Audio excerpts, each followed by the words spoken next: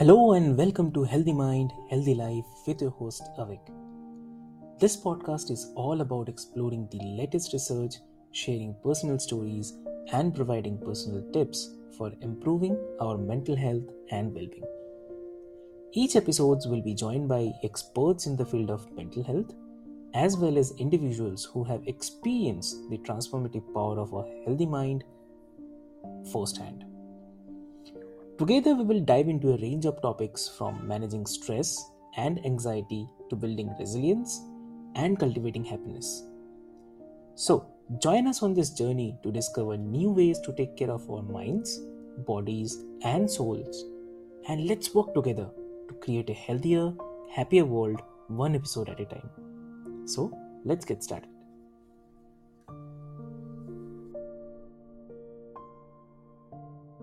Hello and welcome to another episode of Healthy Mind, Healthy Life. I'm your host Avik, and today we have a truly inspiring guest joining us. A unique perspective and approach to personal growth will leave you feeling invigorated and ready to embrace life's challenges head on. So, based in the picturesque landscape of Scotland, Alison finds solace and inspiration in the beauty of nature. So let's welcome Alison Smith. Thank you for having me. Pleasure to be here. Great. So from the walks in the countryside to open water swimming, she embraces the transformative power of the natural world. So through her coaching, writing, podcasting, she illuminates the path for others, helping them navigate life challenges with a touch of unconventional wisdom. So, her coaching and problem solving toolkit, honored over 23 years of experience, so offers a unique blend of support, humor, and connection. And her ability to infuse joy and laughter into every conversation sets her apart, creating an environment that encourages growth and transformation. So get ready to explore the woods, navigate the trees, and embark on a journey of self-discovery with Alison Smith. So stay tuned for an insightful and inspiring conversation that will leave you feeling empowered to transform your life. So welcome back and thank you for joining to this episode, Alison. Thank you for having me. It's lovely. Great. So, Alison, before we deep dive into this topic, can you share with us your journey of discovering the power of nature as a metaphor for personal growth and how it influenced your coaching approach? I think it started. I left university and I was in a purchasing department and in business, big organization. And our job was to persuade managers to listen to what we were asking them to do. And they weren't that interested really. And so we're there talking about supplier management and getting really excited about supplier management. And they're going, yawning really and going, yeah, okay, we can do it. We know what we're doing.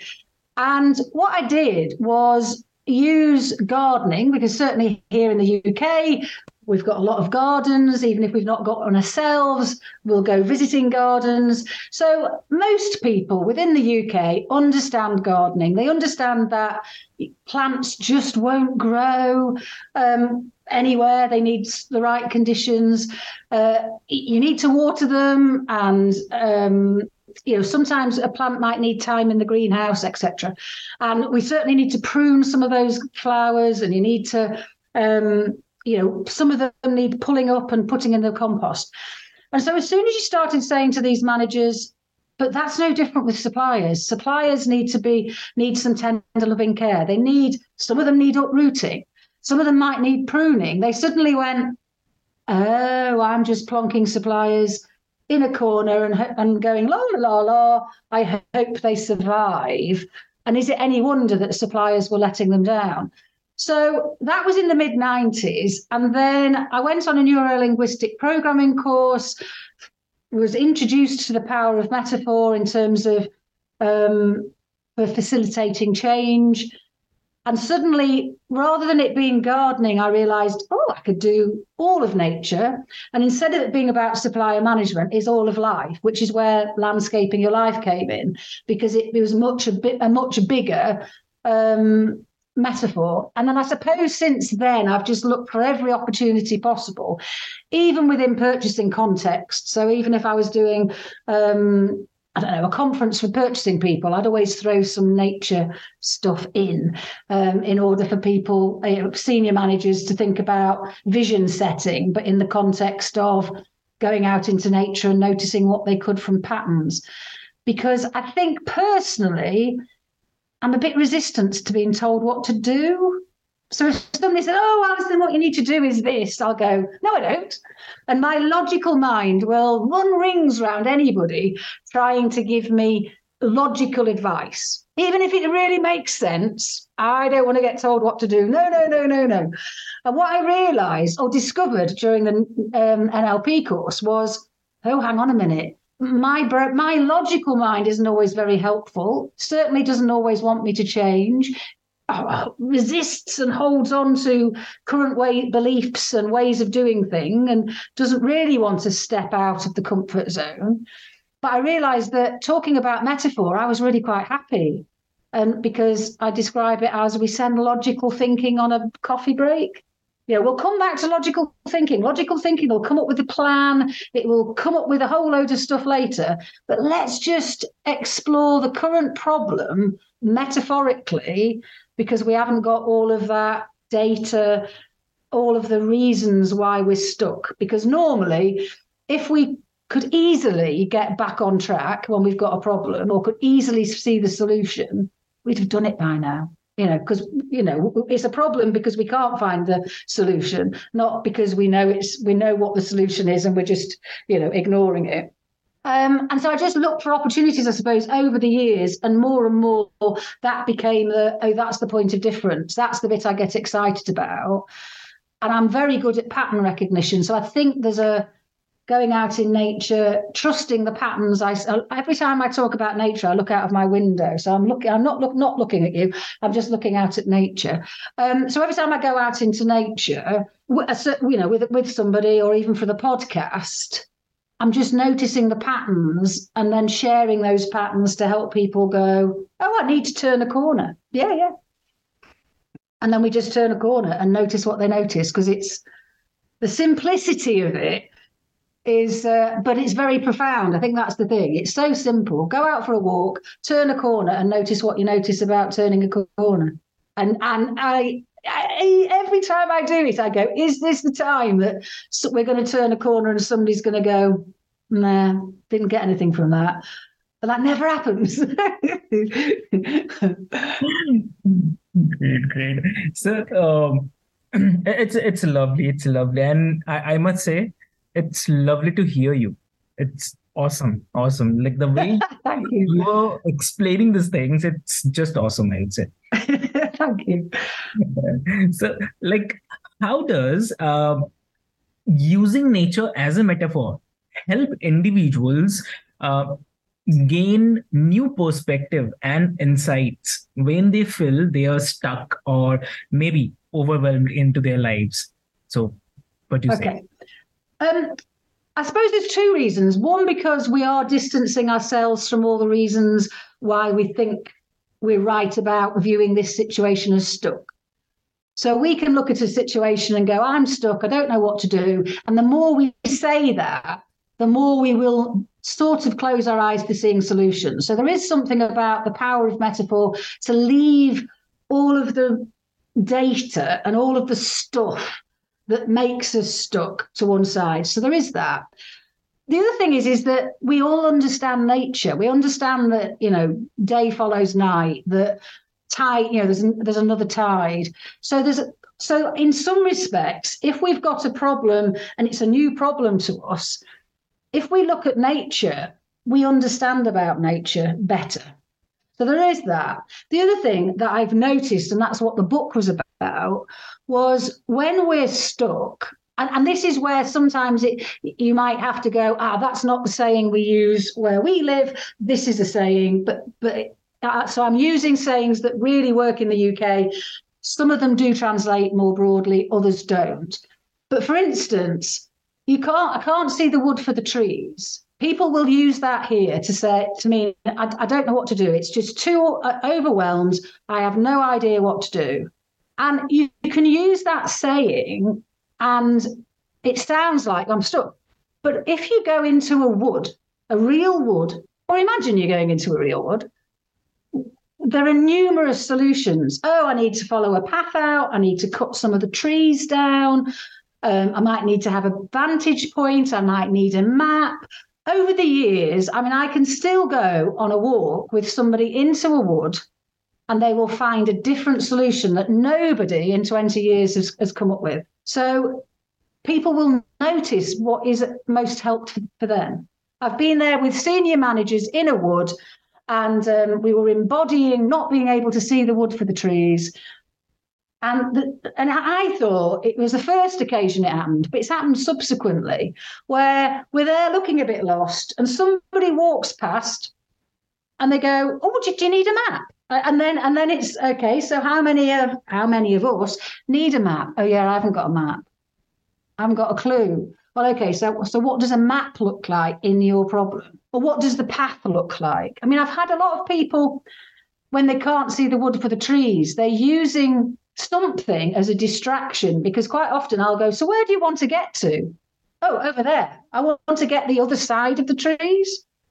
And it's like, well, so why are you worrying about the wood? It's nothing about the wood. Oh, and they're using the wood, and therefore we have a conversation about using the wood as a distraction, the fact that they're fearful of going out of the wood actually feels safe. So we have all sorts of conversations. And if that's the case, we might walk to the edge of the wood and walk out of the wood in order for them to embody, to feel in their body what it's like to have got out of the wood. Because they may have said, oh yeah, I know the wood actually, but I don't want to go out of the wood. And so in the same way as turning a corner, I had somebody last week where we were in botanical gardens, and they'd said that they were at a crossroads. So every time we came to a crossroads in the botanical gardens, I went, so what decision are you making? And there was a pattern for them of they always wanted to go the route that wasn't signposted. So if there were signposts, so if 3 of the routes had got a signpost and the 4th hadn't, every time they went for the one without a signpost. So again, it's that we embody the patterns. So it's then again about saying, so how are you doing that in life? Oh yeah, well, I like going on paths less traveled, and it enabled them to then go, oh, that's why I want that sort of work. That's why this is what I'm good at. I'm not good at things where somebody has already laid a path down, where the route's known. I'm really, my USP, I suppose, what they're good at is laying down a path. And it just helped them to sort of become much clearer about what they were asking for at work, what sort of job they were looking for. And it was just because I noticed the pattern as they were walking. And I think that's you can't not take yourself on a walk. When you go on a walk, you're bringing all of your normal way of acting, all of your beliefs with you. And therefore, if we set the intention for the walk to bring up these patterns, you can't help but do it.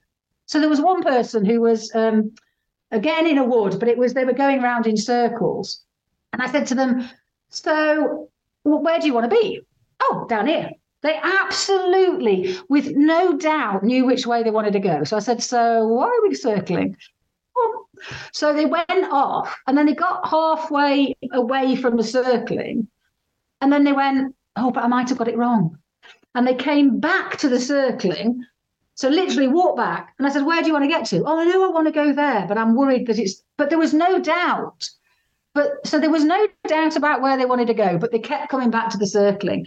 And then they said, and literally this is in the complete opposite direction to where they said they wanted to go. They turned around and went, oh, oh, but that bridge down there looks exciting. Shall we go and explore? And so the pattern there was about, if you absolutely know where you want to go, again, that person was distracting themselves with, as we would say here about magpies, shiny little things, magpies are attracted to shiny silver things, and they'll pick, their nest is full of shiny things. And so again, it was the conversation then was about the pattern of allowing themselves to get distracted. But it was distracted in that sense by worrying that there might be something better. And therefore, there may be always something better, but you were so sure you want to go, oh, well, I do know where I want to go. So let's dispense with all the things that we're throwing in the way of taking the action to walk in that direction. Wow, exactly. So lovely. Like as I mentioned prior, like it's awesome. Like I was just listening, and I was also sometimes laughing as well, because the examples which you are sharing, like if the person is thinking where I'm just going, so I'll go this side. So it's just awesome. It's awesome. Like so, can you give like how can an individuals incorporate nature's wisdom into their daily lives to enhance their overall well-being and sense of fulfillment? Spending time in nature. I think for me, if you've got a problem and you're wanting nature's assistance, then it's just go for a walk and notice the patterns. So it's just or sit in nature, but quite often, I'll give you a few options. But one option is to just go for a walk. So it's to go for a walk and notice what you notice, and be very attentive. So it's not about being on your phone at the same time as you're going for the walk. It is about noticing what you notice. It's going back to those examples in terms of, I've got to a crossroads. Do I know which direction I want to go? How do I feel about that? So I've had examples where the tide's out. What does that mean? Does that, or by the time the walk's finished, the tide's now back in again. So it's noticing. It could be about the weather. It could be about that you notice new shoots or new trees growing. So there is the just noticing what you notice as you go for a walk. Another key to that might be to come back and tell people the story of the walk, because as you tell the story of the walk to somebody, this happened and then that happened, the telling of the story enables you to see the patterns.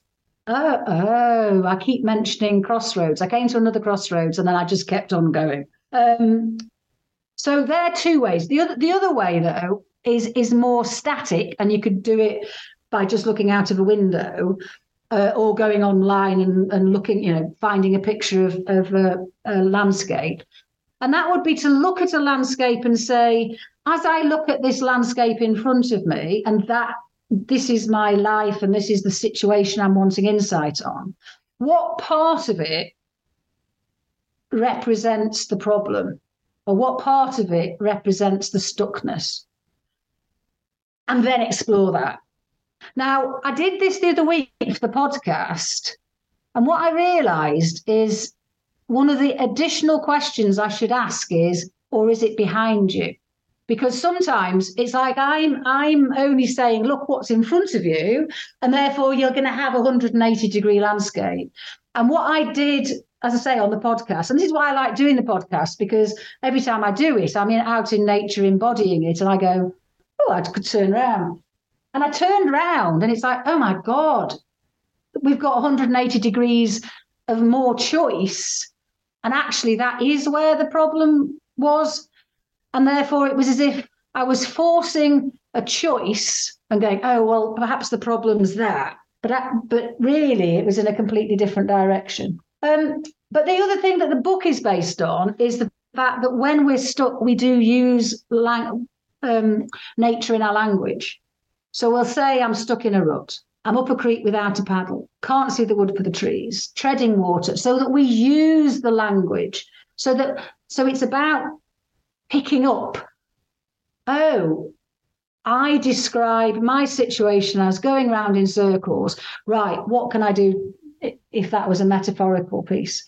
So quite often, so sometimes I suppose where I'd start is I'd give people a list. And so I suppose if you were wanting a list, I'd say go to the Landscaping Your Life podcast, because that's got 40 episodes, all with different chapter headings or episode headings. And those episode headings give you a clue. And so you could go down it and go, uphill struggle. Life feels like an uphill struggle at the moment.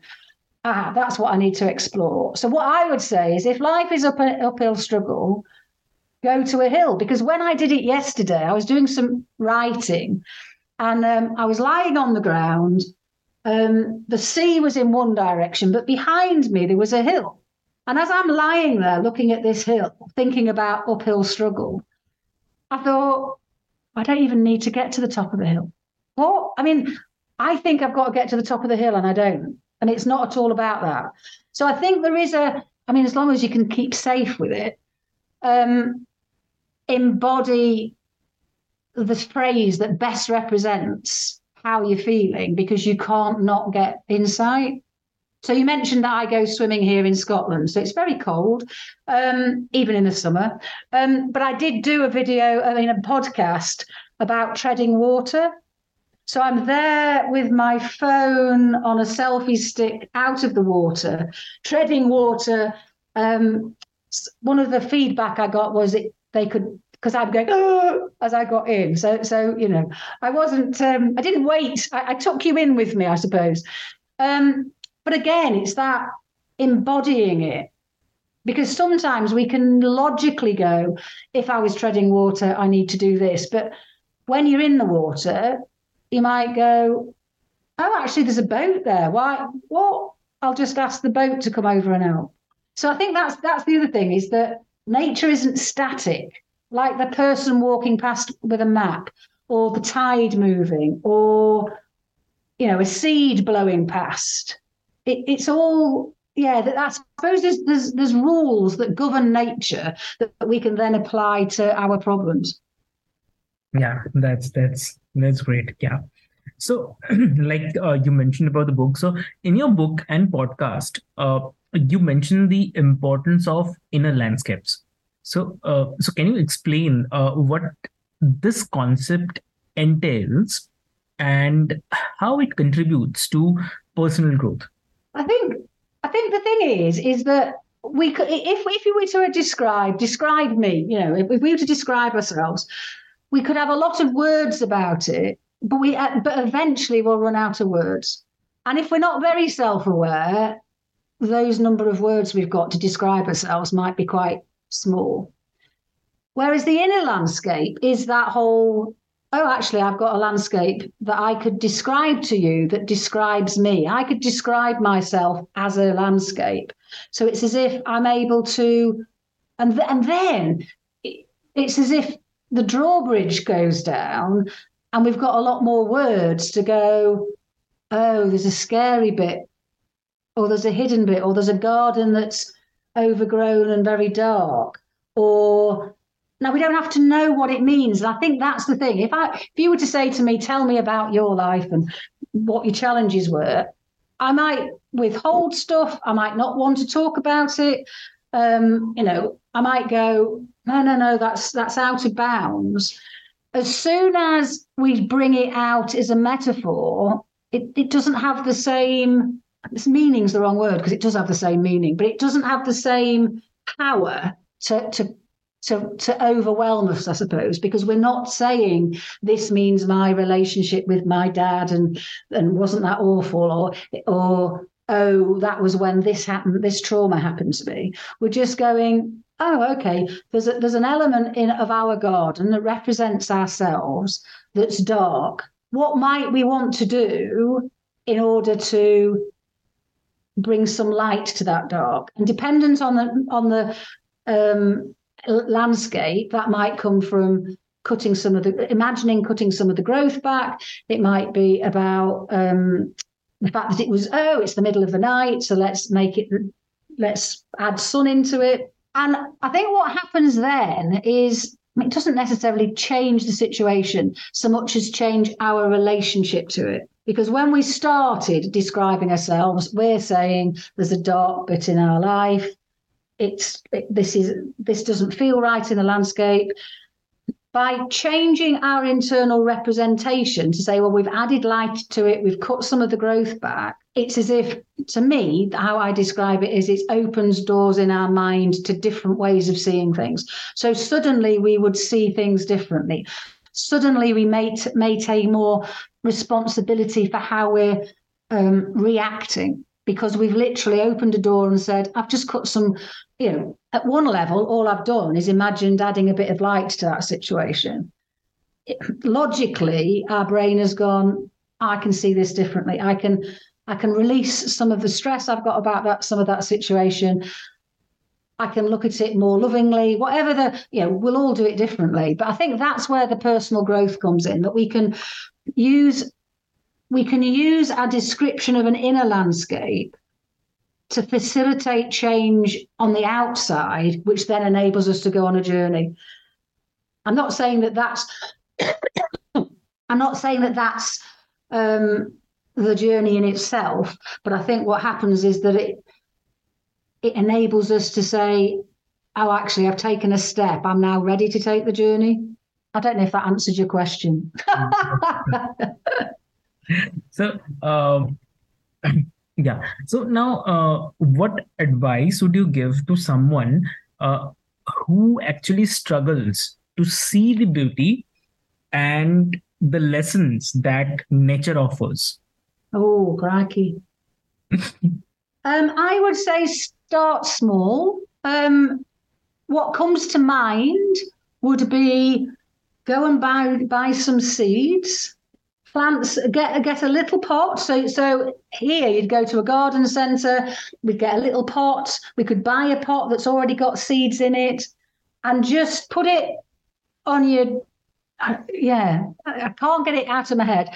Put it on your desk and just water it every day and just watch the seeds grow and just allow that to represent the seeds of new ways of being to be growing for you.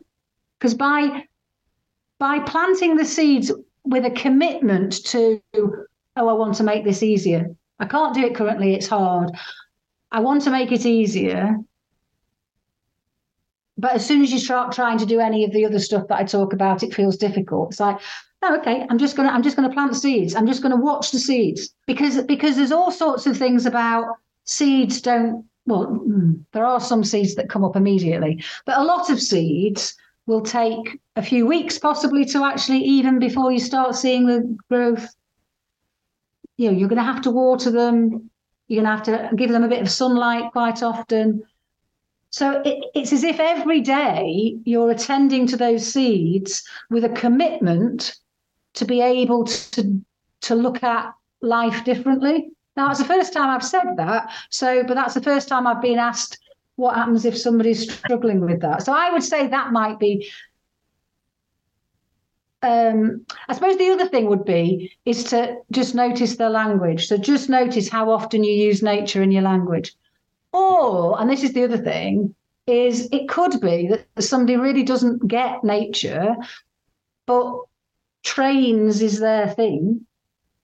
And actually, all you have to do is say, if you were a train, what sort of train would you be? Or what sort of train journey would you be on? And they'd be able to answer it immediately. So I think the thing is that although I would say nature hits most people, there are going to be times when, a few months ago, somebody was a software engineer.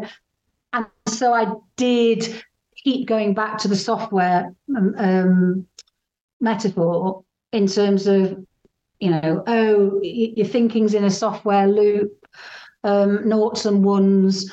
So yes, I did keep falling back a little bit on that as a metaphor. So I think the other thing is don't force it. Just notice it, because there will be something that you feel really passionate about that you'd be able to use as a metaphor. So nature is goes back, I suppose. Indigenous cultures use nature. because that's all they had. These days, we've got more than nature, haven't we? We've got, houses, we've got all sorts of pastimes and hobbies that we could then use as all right, yeah, I'll use games, I don't know, or cars or trains, football.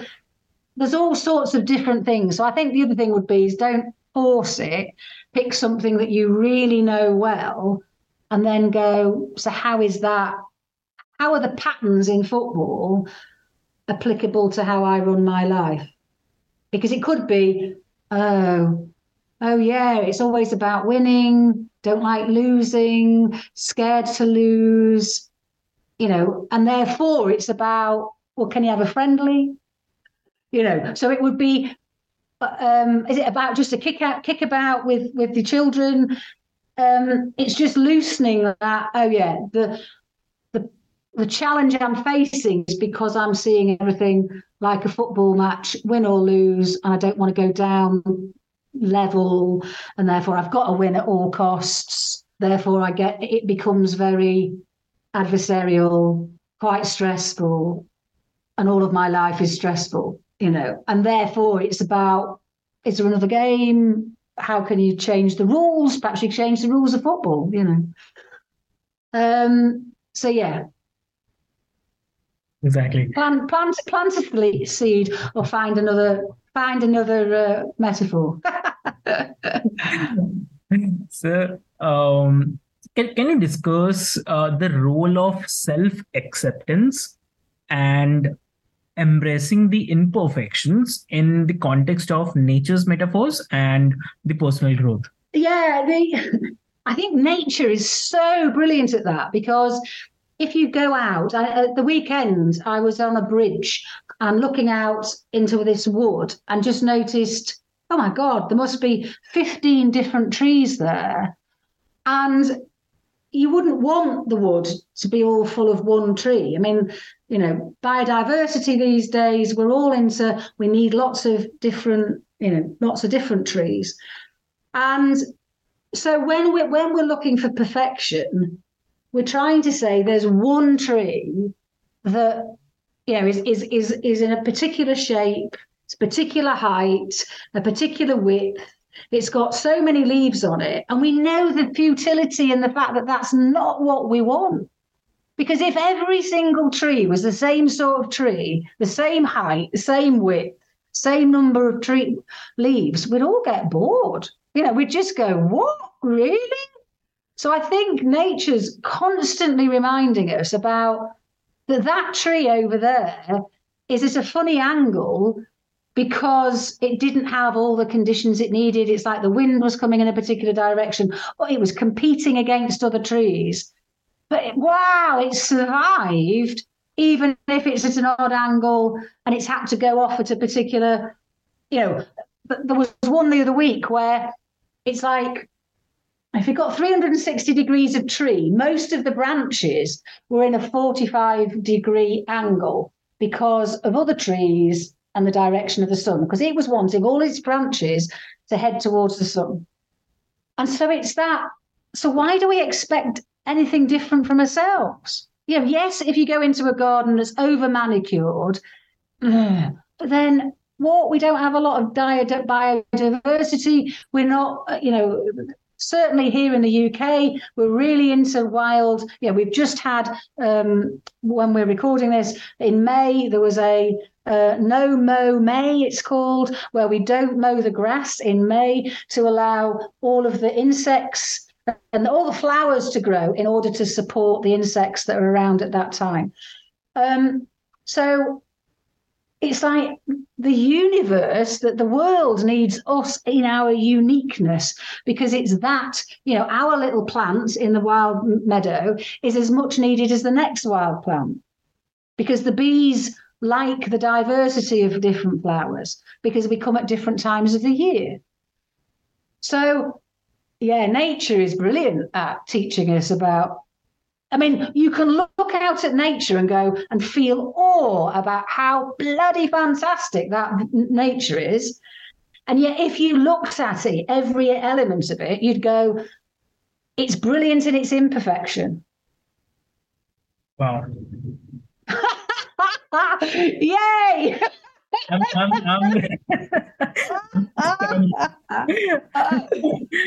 um, Great question. Great question. When we're talking about this thing, we also need to also understand the long-term benefits that individuals can experience when they constantly apply nature's metaphors in the personal growth journey. So, what could be the long-term? Yeah, I think we have to be careful on personal growth, because otherwise we can end up beating ourselves up, and then it becomes that football game I was talking about earlier, where we're constantly beating ourselves up for not winning. But I think, and you could argue, we are already everything we need to be. We're just not allowing ourselves. It's like we've put the walls up around us. We've got a few beliefs that are unhelpful, and so we don't allow ourselves out. So I suppose it might be about, the clouds. When there's a beautiful sunrise, even if the clouds are there and then we can't see it. There's always a beautiful sunrise behind the clouds. It's just that we can't always see it. And I think that's what we are. We're the beautiful sunrise, but we can't always see it because we've got the clouds in the way.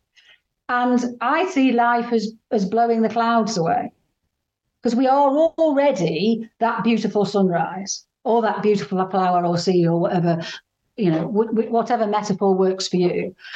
And so it's about letting go of the musts, oughts, and shoulds in my head. So we're told we have to, that this is how we should be.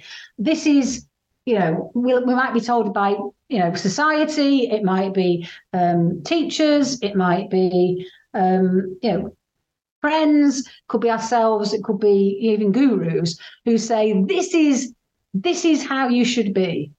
And we sort of, that's the cloud, I think. As soon as we start listening to somebody else, Dalai Lama still talks about, don't believe anything I say. I want you to prove, check for yourself if what he's saying he believes. But he doesn't want anybody else to believe it unless they've actually double checked it and made sense of it for themselves. And I think that's the same for me, in terms of we are that sunrise, and it's just about, oh yeah, actually somebody gave me that bit of cloud. Yeah, that cloud there is, I don't believe it. Yeah, I don't actually, in my heart of hearts, what do I think a human being means? I get this in work. I had a workshop where I've got some cards with words on, and I'd say, well, pick the word and tell me how it applies to business. And somebody picked the word kindness, and they went, well, I don't think I can be kind in business, can I? And that's a bit of cloud. It's like, what? We're human beings. Human beings are born to be kind. So if business is a human activity, then of course we can take all of who we are into business with us. So I think that's the challenge. The challenge is allowing the cloud, whatever metaphor works for you, but the cloud to dissipate for us to shine in our imperfection, I suppose. And therefore it's the challenge is in noticing when we've allowed the cloud in. That's the challenge. The challenge is, am I being me, or am I listening to somebody else's concept of what it means to be me or to be human? Because ultimately we all know what it means to be human, and yet we seem to go into some situations. I mean, politicians, it's like they go into politics and then they suddenly, I don't know. I mean, I'm not saying you get the odd politician that's able to hold their own, but a lot of them then put on the archetype of being a politician rather than going, you know what, I'm going to make a new archetype for a politician that enables the right decisions to be made, irrespective of what party I'm in, or, to say, no, that's wrong. or to put my hand up and say I did wrong. You know, made an error. I mean, the archetype for a politician seems to be not to be able to admit that they've made an error. You know, so I think, and yet we all know that, you know, what do we tell our kids? Don't lie. I don't mind that you broke that pot. I mind that you're lying to me to tell me you didn't break the pot. So we tell our kids that. We know that to be true. And then somehow at adult life, we go, it's all right to lie. It's all right. Anyway, I'll get off my hobby horse. Yeah. So anyway, so I do think we know what it means to be human, and we know, and therefore it is, I think our journey is, and nature can help because it's there being beautiful all the time. Yeah. Wow. So it's just a wow.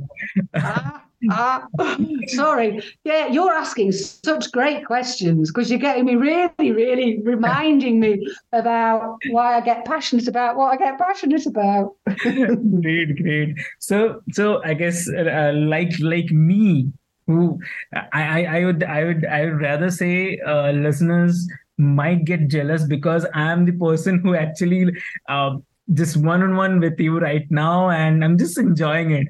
And definitely listeners are gonna, for sure, they'll also love in these small areas where it's creating that aura, and you are the mastermind for that. Thank you. For sure. So thank you for joining on this enlightening episode of Healthy Mind and Healthy Life. Like, I believe this exploration of nature's wisdom and the power of metaphors has actually left the listeners feeling inspired and motivated to embark on their own journey of personal growth. So I encourage all of you to take the time to connect with the natural world around you, to immerse yourself in its beauty, and to reflect on the metaphors it represents. So, by doing so, you will gain fresh perspectives and find the resilience in times of challenge and discover the keys to living your best life. So, like, I would like to extend our heartfelt gratitude to Alison for sharing her profound insights and experiences with all of us. So, like, her unique perspective has shed light on the transformative power of nature's metaphors. So, I invite you all to continue seeking wisdom in the natural world, embracing the beauty of metaphors, and applying these lessons to nurture your own well being and personal growth. So, thank you, dear listeners, for joining us today. And we hope that you enjoyed this episode and found the inspiration to embrace the nature's wisdom in your own lives. So, until next time, take care of your mind, nourish your soul, and may the wisdom of nature illuminate your path. So, thank you.